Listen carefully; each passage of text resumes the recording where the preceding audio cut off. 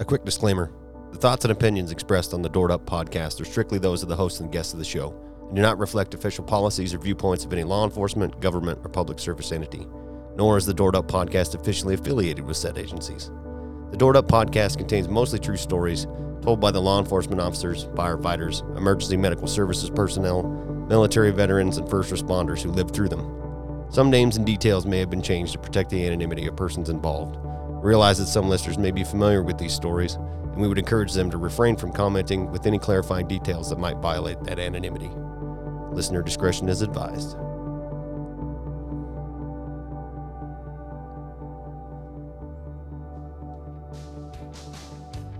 Hey, what's up, everybody? Welcome back to the Doored Up podcast. I'm your host, Drew. I much appreciate all of the well wishes, the comments, and love that I've gotten in the last several weeks that I've kind of taken a season break from the first 11 episodes of the Doored Up podcast. I really do appreciate it. I've had tons of people that are local to me, friends and listeners of the podcast that have reached out to me to tell me that I need to pull my head out and get back to work on the podcast, get people back on the show and keep telling these stories. So that's what we're doing. We're back. I guess we can consider this season 2 unofficially. I'm not going to break episodes down into seasons. I'm just going to keep recording them as I see fit and push them out when they're done and ready. I've already recorded this episode once, so here I am sitting down to re-record it because I had a bunch of my information wrong. I don't want to be that guy, so here I am back to redo this again. I didn't quite like the way it came out the first time. Today is just a solo episode, just me sitting down to freeform and just spill some stuff out that I've been thinking about over the last several weeks of taking my little break to reset, which was much needed. In the meantime, I had several new and challenging cases assigned to me that have occupied a lot of my time, on top of some big cases, some major crime cases that have come into my team that has kept us very busy. About 30 hours of overtime in the last week. It's been wild and crazy and been keeping us very busy, and it tends to be that way in the summer as we're rolling into summertime. It's definitely our biggest time of year. It's when I get assigned the most cases, when we've got the most extra duties and stuff going on for my agency that keeps everybody busy from one day to the next. And I've got some time today because I'm in the middle of our week-long SWAT training week. Every year we do one 40-hour week where the whole team comes together and we bring in some outside trainers and work on a bunch of stuff that we haven't been able to get to for the rest of the year. It's also a time to what we consider our SWAT basic for our new team members that come in on selection. And I'm lucky enough to have 3 new guys on the team that are very switched on, dedicated, good, going to be very good SWAT cops. And I'm glad that we had quite the showing for selection this year. So all that added together makes for a lot of overwhelming shit that means you guys got to wait for podcast episodes. So I do apologize. I really do. I've had a ton of people reach out to me like, hey, when's the next episode coming? Just bear with me. Give me time. I'm one man. This is a one-man show. I appreciate all of that. And I really do. I've had messages on Instagram from the Instagram page from a ton of people reaching out and asking when new episodes are going to be there. I've had some interest in people coming on the show. I've also had some conversations with people about crossover shows with me going on other people's podcasts, which I think is going to be awesome if we get to that point. So just sit tight. It's coming. We'll get there. But today, specifically, I've been thinking about this just because I have periods where I fall into such a negative mindset, given the nature of the cases that I work. I work sex crimes. I'm a sex crimes investigator, almost primarily. And that just the nature of working those cases are extremely challenging. I run into about 90% of the cases that I'm not able to get prosecuted because of lack of evidence or lack of information, or uncooperative parents of victims or uncooperative victims themselves. It's just the nature of working sex crimes is very tough, and it's rarely rewarding. So I got to hold out and maintain a positive mindset, right? About this is going to be a good case. When one comes in, I tell myself every time, this is going to be the one. This is going to be a great case. I'm going to get great prosecution on it. Everything's going to work out, and it's going to be good going to get, vindication and hold this guy accountable or gal, whatever the case might be. I don't like to use, you guys have heard me say it before, I'm not in the justice business, administration of justice. I'm in the administration of holding people accountable. And a lot of times that's what I got to hang my hat on. Going back, mindset is defined by Webster as the established set of attitudes held by someone. And that's kind of neutered, right? I think that's not a very good explanation of everything that encompasses mindset, because there's a lot more to it. I found a better definition that says mindset is a set of assumptions, methods, or notions held by one or more people or groups of people. Mindset can also be seen arising out of a person's worldview or philosophy of life. And I think that's a way better description of mindset, because mindset is not strictly environmental, but I would say that it has a huge part of it, right? Like if take for instance what I do and my team and where I work. Yeah, shit sucks sometimes. Cases are hard. We have a lot of shortfalls and things to overcome. But overall, I think we have a very good mindset about how we're going to work cases, and we're just going to do our fucking best, period. That's all. That's how we sleep at night. At least me personally. I know that my partner, Lisa, who came on a previous episode, she has very much the same mindset. However, she's much more of an empath than me. She connects at a way different level with her cases than I do, to a degree. But I feel like overall as a team, we're very lucky in my agency to have investigators that care about the cases and are willing to put in the work for little to no compensation to make sure that we hold people accountable. It comes back to that. So mindset in law enforcement specifically, given the climate that we live in today in our country, in the United States, we're not very well received, right? The vast majority of the American public loves and supports law enforcement, but those aren't the ones that people hear about. Those aren't the people that make it onto the news. Those aren't the things that you see circulated, right? Are those opinions that people want us to be out there making sure that they're safe, looking out for the general public, right? That's not what we see. We see the negative side of it. It's all over, mostly because large population centers tend to be places where they're not specifically supportive of law enforcement. And that's a huge thing in 2020, 2021. Coming in, we're 6 months into 2021 now. We're in June. It's not getting any better with the political climate as a catalyst to all of that. It's not getting any better. We're seeing at my quote unquote small town USA agency, we're seeing a lot of people coming from outside agencies from those big liberal cities, East Coast, West Coast, that are looking to stay in law enforcement, but they want to do it somewhere more conservative. They don't have to worry about the political climate so much and still do good police work. And that's the thing that I think the majority of law enforcement officers, if you talk to them candidly, they're struggling right now, me included.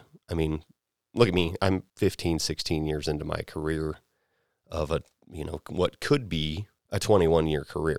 I'm eligible to retire at 21 years. So I'm very close. And I'm having that struggle almost daily of, do I want to keep doing this? Can I still find the good in what I do every day? Because I could be at the midpoint of my career. If I chose to stay for 30 years, I'm right at halfway, which is completely overwhelming when I think about that. But it's that balance that I don't think there's a cop out there right now, like 2 and 3 year cops that are putting on a badge and a gun every day right now. I can't imagine being those people and dealing with the mindset and the general lack of support towards law enforcement in today's society, and looking at another possibly 20 years of that. Who knows what's going to happen between now and then? It's the thought of that to me, if I was that guy or gal 2-3 years just fresh out of the academy and kind of starting to find my groove in working patrol, or if it's detention or whatever it might be, that's a big thing right now. Whereas you've got a ton of people, and it's cyclic. Every agency has people that are at the top, people that are just starting out. But the consensus among other people, colleagues of mine, they're at the same amount of years in service, they're also struggling to come up with that answer. Like, can I still find the good in what I do every day enough to stay and deal with, political backlash and general, because we still see some lack of support, some hate towards law enforcement, even where I'm at, not near to the level of, other big cities, like guys that are under, talking with my team commander for my SWAT team just came back from a big conference of other team commanders and team leaders, and talking with those guys from,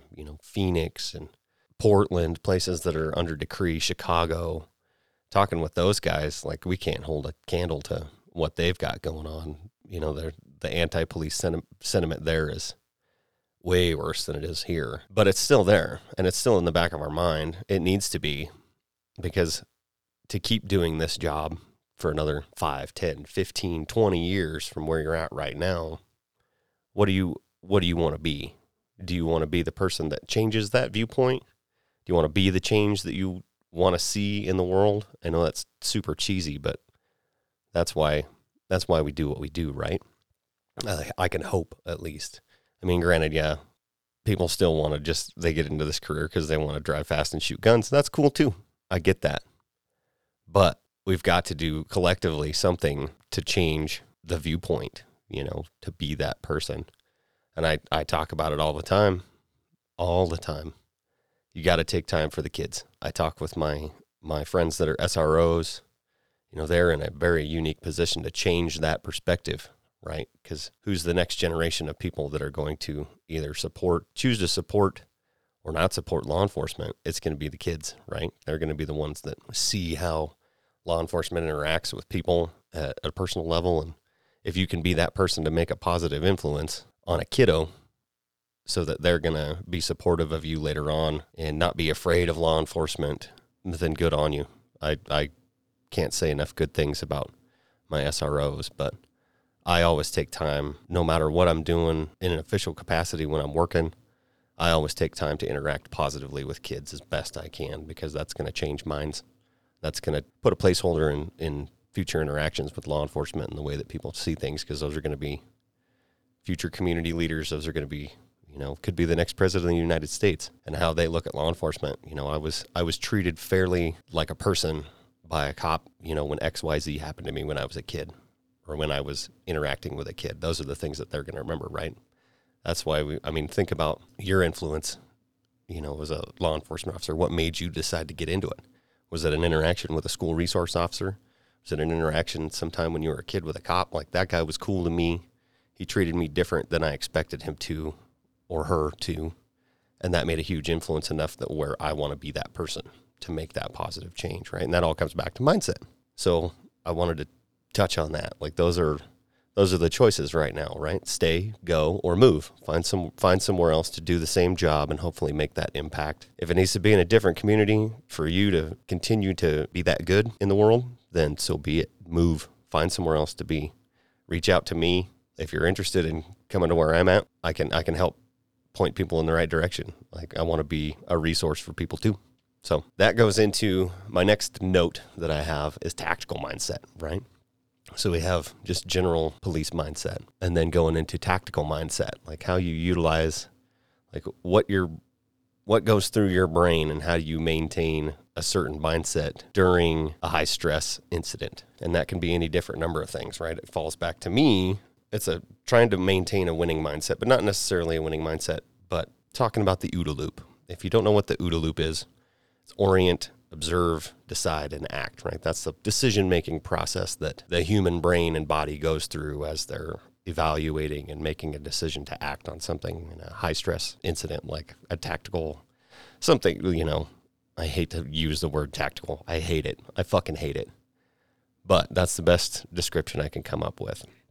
So my decision-making process during the OODA loop is what's important now, right? Especially now in a leadership position. I'm a team leader for my local SWAT team, right? So I've got a minimum of 6 dudes that rely on me to be a decision maker for them at a certain level. Like, I trust them absolutely to make snap decisions on A, use of force, B, positioning, tactical considerations. God, I'm not going to be able to get away from using the word tactical, but I rely on those guys to make their own decisions, and I trust them implicitly, like, no matter what. Like, yeah, we all have our fuck around, laugh, joke time. But when it's time to do business, I trust those guys to make the right decisions on how they're going to implement tactics and what they're going to do. And I have to do that as a team leader. If I don't trust my people and if you're the supervisor or you're a leader that micromanages and has to make sure that everything gets done with this oversight, this overbearing oversight over what they're doing, then it's going to throw your people off. And that's not the way to be. But that's what I focus on when I'm working as in my team leader role, and also when I'm working on my cases as an investigator. It's twofold. What's important now, right? Like what's on fire right now? What can I do right now that's going to change the outcome of what we need to get to? What's our objective? Where am I trying to get? What's important now? If there's shit that like I can't control that, I can't do anything about it, it's the last thing I worry about. But what can I control? What can I do right now to fix what's wrong or what could go wrong? Thinking forward, trying to anticipate things that could happen, either on a call out with, say, a barricaded suicidal subject, something like that. Just trying to game the game, as we say all the time. Come up with a million different what ifs. That's why if you talk with a good investigator, they spend a lot of time losing sleep on their cases, thinking about, what can I do to get ahead of the curve? It goes back to the OODA loop. It's no different between working my cases, and a call out during a SWAT situation. I'm trying to shorten my own OODA loop, right? And cut things out that's irrelevant. I'm trying to cut that out, and I'm trying to lengthen the bad guy's OODA loop, right? Introduce things to him that are going to make him slip up and lengthen his OODA loop. The time between when he observes something, he orients to it, deciding and acting. Like if I can lengthen the gap between any of those letters in the OODA loop for the bad guy, then that gives me less time to be reactive. Law enforcement as a whole is very reactionary. And it's hard to be proactive, especially, in the roles that I have. But anything that I can do to shorten my length of, between my tick marks on my OODA loop and to make that guy's longer so that he's going to slip up and give me more time to do something that is going to positively affect my outcome, I guess that's my mindset, right? Overcoming, quote, tactical shortfalls, however possible. That's the goal, right? Is find a way to make yourself more efficient and to make them slip up. So with that being said, it goes into, the winning mindset, like having overall general, trying to maintain a winning mindset. I talked about that earlier, that, things right now suck in general for law enforcement, but they might not always be that way. So you need to keep that positive mindset, but it goes back to, working my cases versus a call out, the two main roles that I have in my job. I have accepted long ago that I'm not always going to win. That may sound like a negative mindset. It really does sound like a negative mind. Now that I'm saying it out loud, accepting the fact that I'm not always going to win, and that's okay. It sucks, right? But that's how you overcome negative shit that you're dealing with, right? God, I'm like, you want to listen to somebody that talks about this and is completely overbearing and makes it sound real cool, go listen to Jocko's podcast. I'm not that guy, right? I don't purport myself to be that guy. But you got to find something inside of you where you hold on to those positives and you work to overcome that negative shit, right? And that's how we ultimately win or accept those negatives, right? You're not always going to win. Sometimes things are going to go horribly, horribly wrong. Like Mike Tyson said, everybody's got a plan until you get punched in the face, right? But plan to get punched in the face. That's part of a mindset, I think. You're not always going to win. Sometimes you're going to get punched in the face and you got to figure out how to live with that. Or get used to getting punched in the face, right? That's a good mindset. Like, yeah, I know I'm going into this fight. I know I'm going to get punched in the face. But here's what I'm going to do about it. Having some sort of other ability to work around that. Finding a workaround is a huge tool in our line of work. So that being said, I have a couple different things that I want to talk about specific to mindset that are probably going to be very surprising. One of the things that I've latched onto, like I'm a voracious reader. I've always been someone who reads.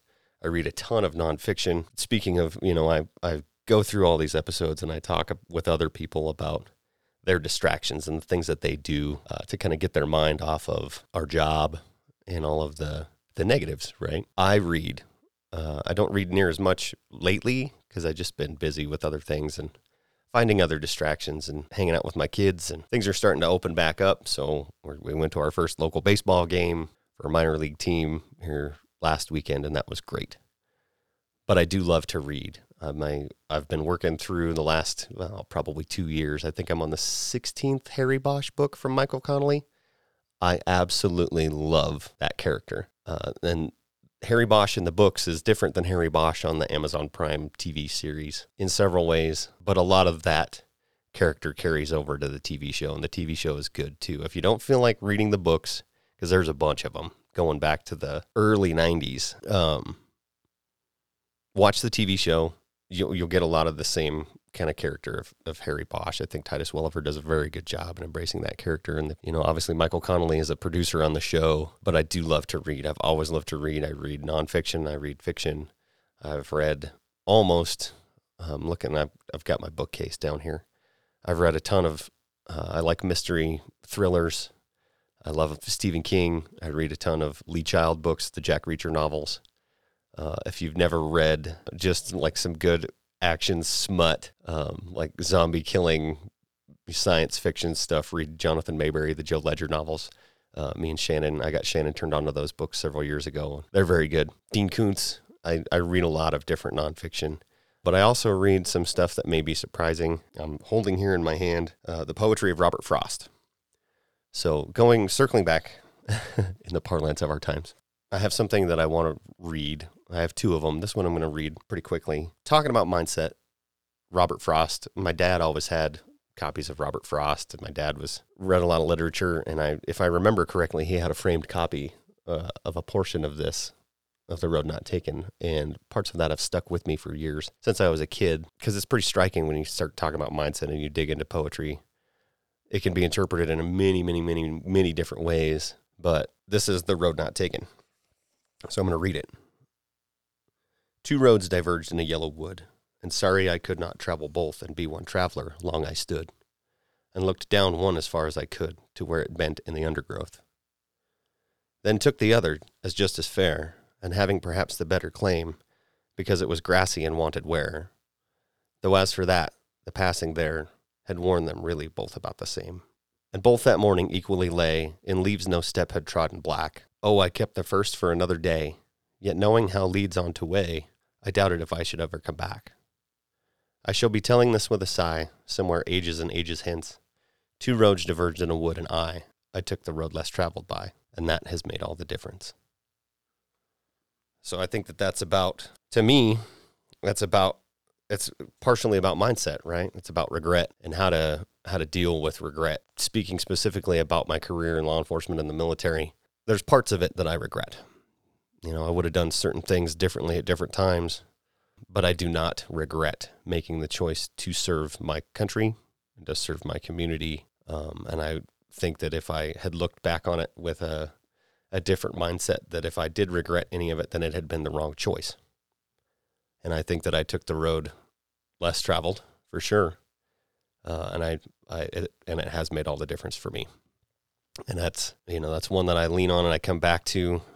Robert Frost has several, that he wrote over the years that I perceive them to be about some sort of mindset, making a decision and sticking to it, even though, or, wanting to do something and not being able to do it.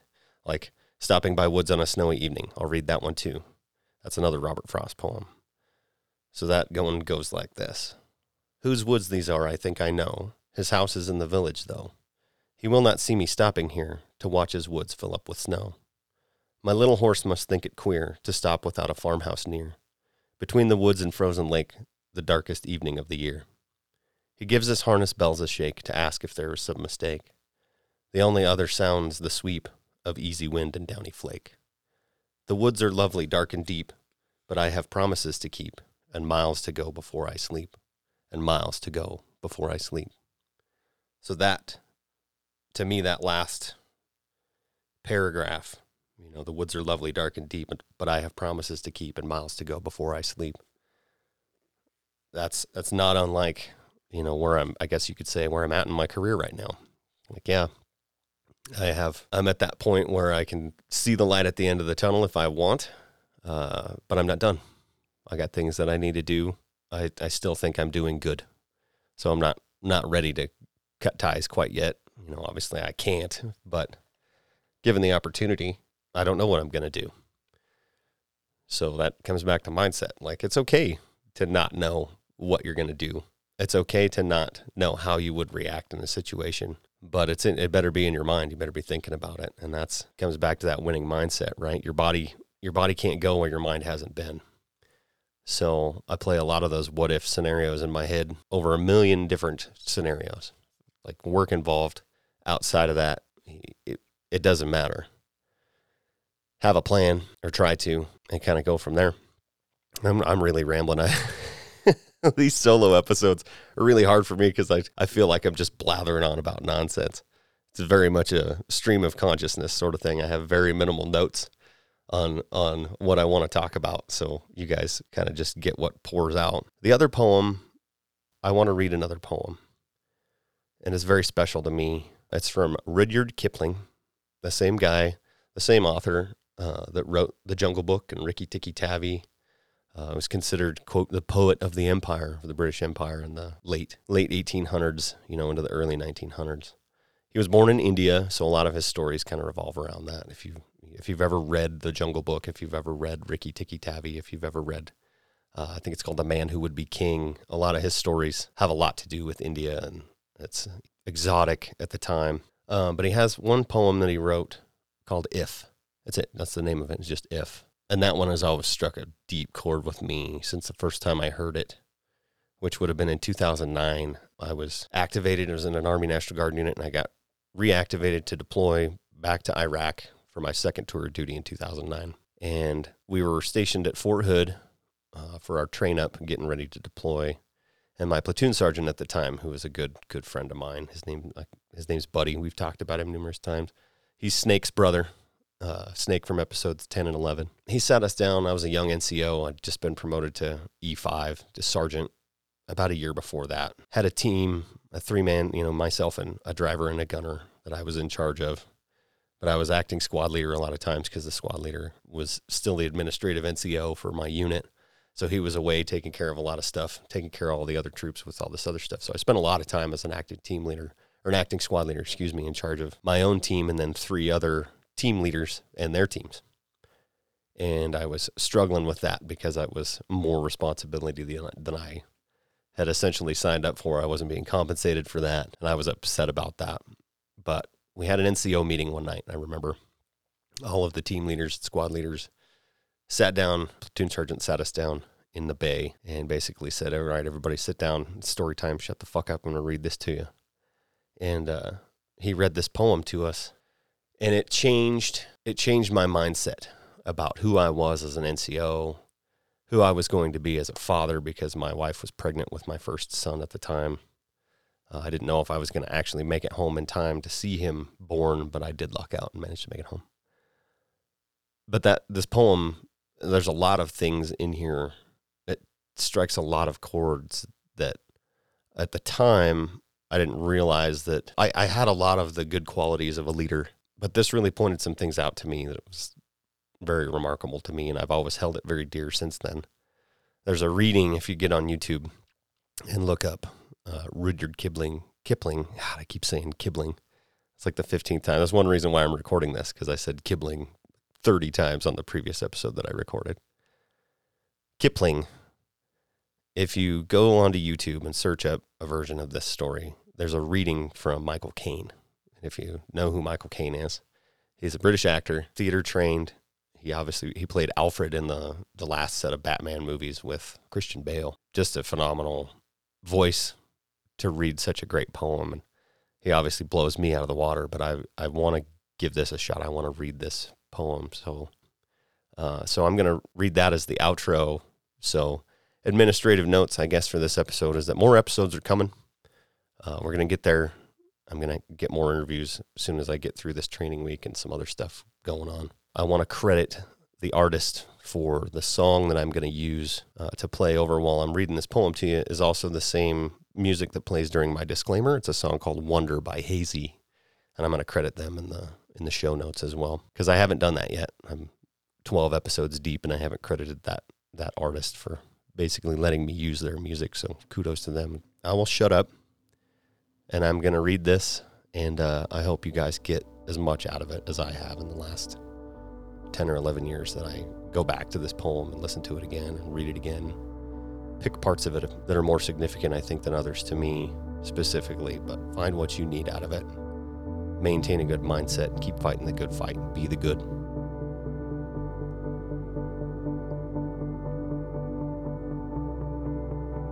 If you can keep your head when all about you are losing theirs and blaming it on you, if you can trust yourself when all men doubt you, but make allowance for their doubting too, if you can wait and not be tired by waiting, or being lied about, don't deal in lies, or being hated, don't give way to hating, and yet don't look too good nor talk too wise. If you can dream and not make dreams your master, if you can think and not make thoughts your aim, if you can meet with triumph and disaster and treat those two impostors just the same, if you can bear to hear the truth you've spoken, twisted by knaves to make a trap for fools, or watch the things you gave your life to broken, and stoop and build them up with worn-out tools. If you can make one heap of all your winnings, and risk it on one turn of pitch and toss, and lose, and start again at your beginnings, and never breathe a word about your loss. If you can force your heart and nerve and sinew to serve your turn long after they're gone, and so hold on when there's nothing in you except the will which says to them, hold on. If you can talk with crowds and keep your virtue, or walk with kings nor lose the common touch, if neither foes nor loving friends can hurt you, if all men count with you, but none too much, if you can fill the unforgiving minute with 60 seconds worth of distance run, yours is the earth and everything in it, and which is more, you'll be a man, my son.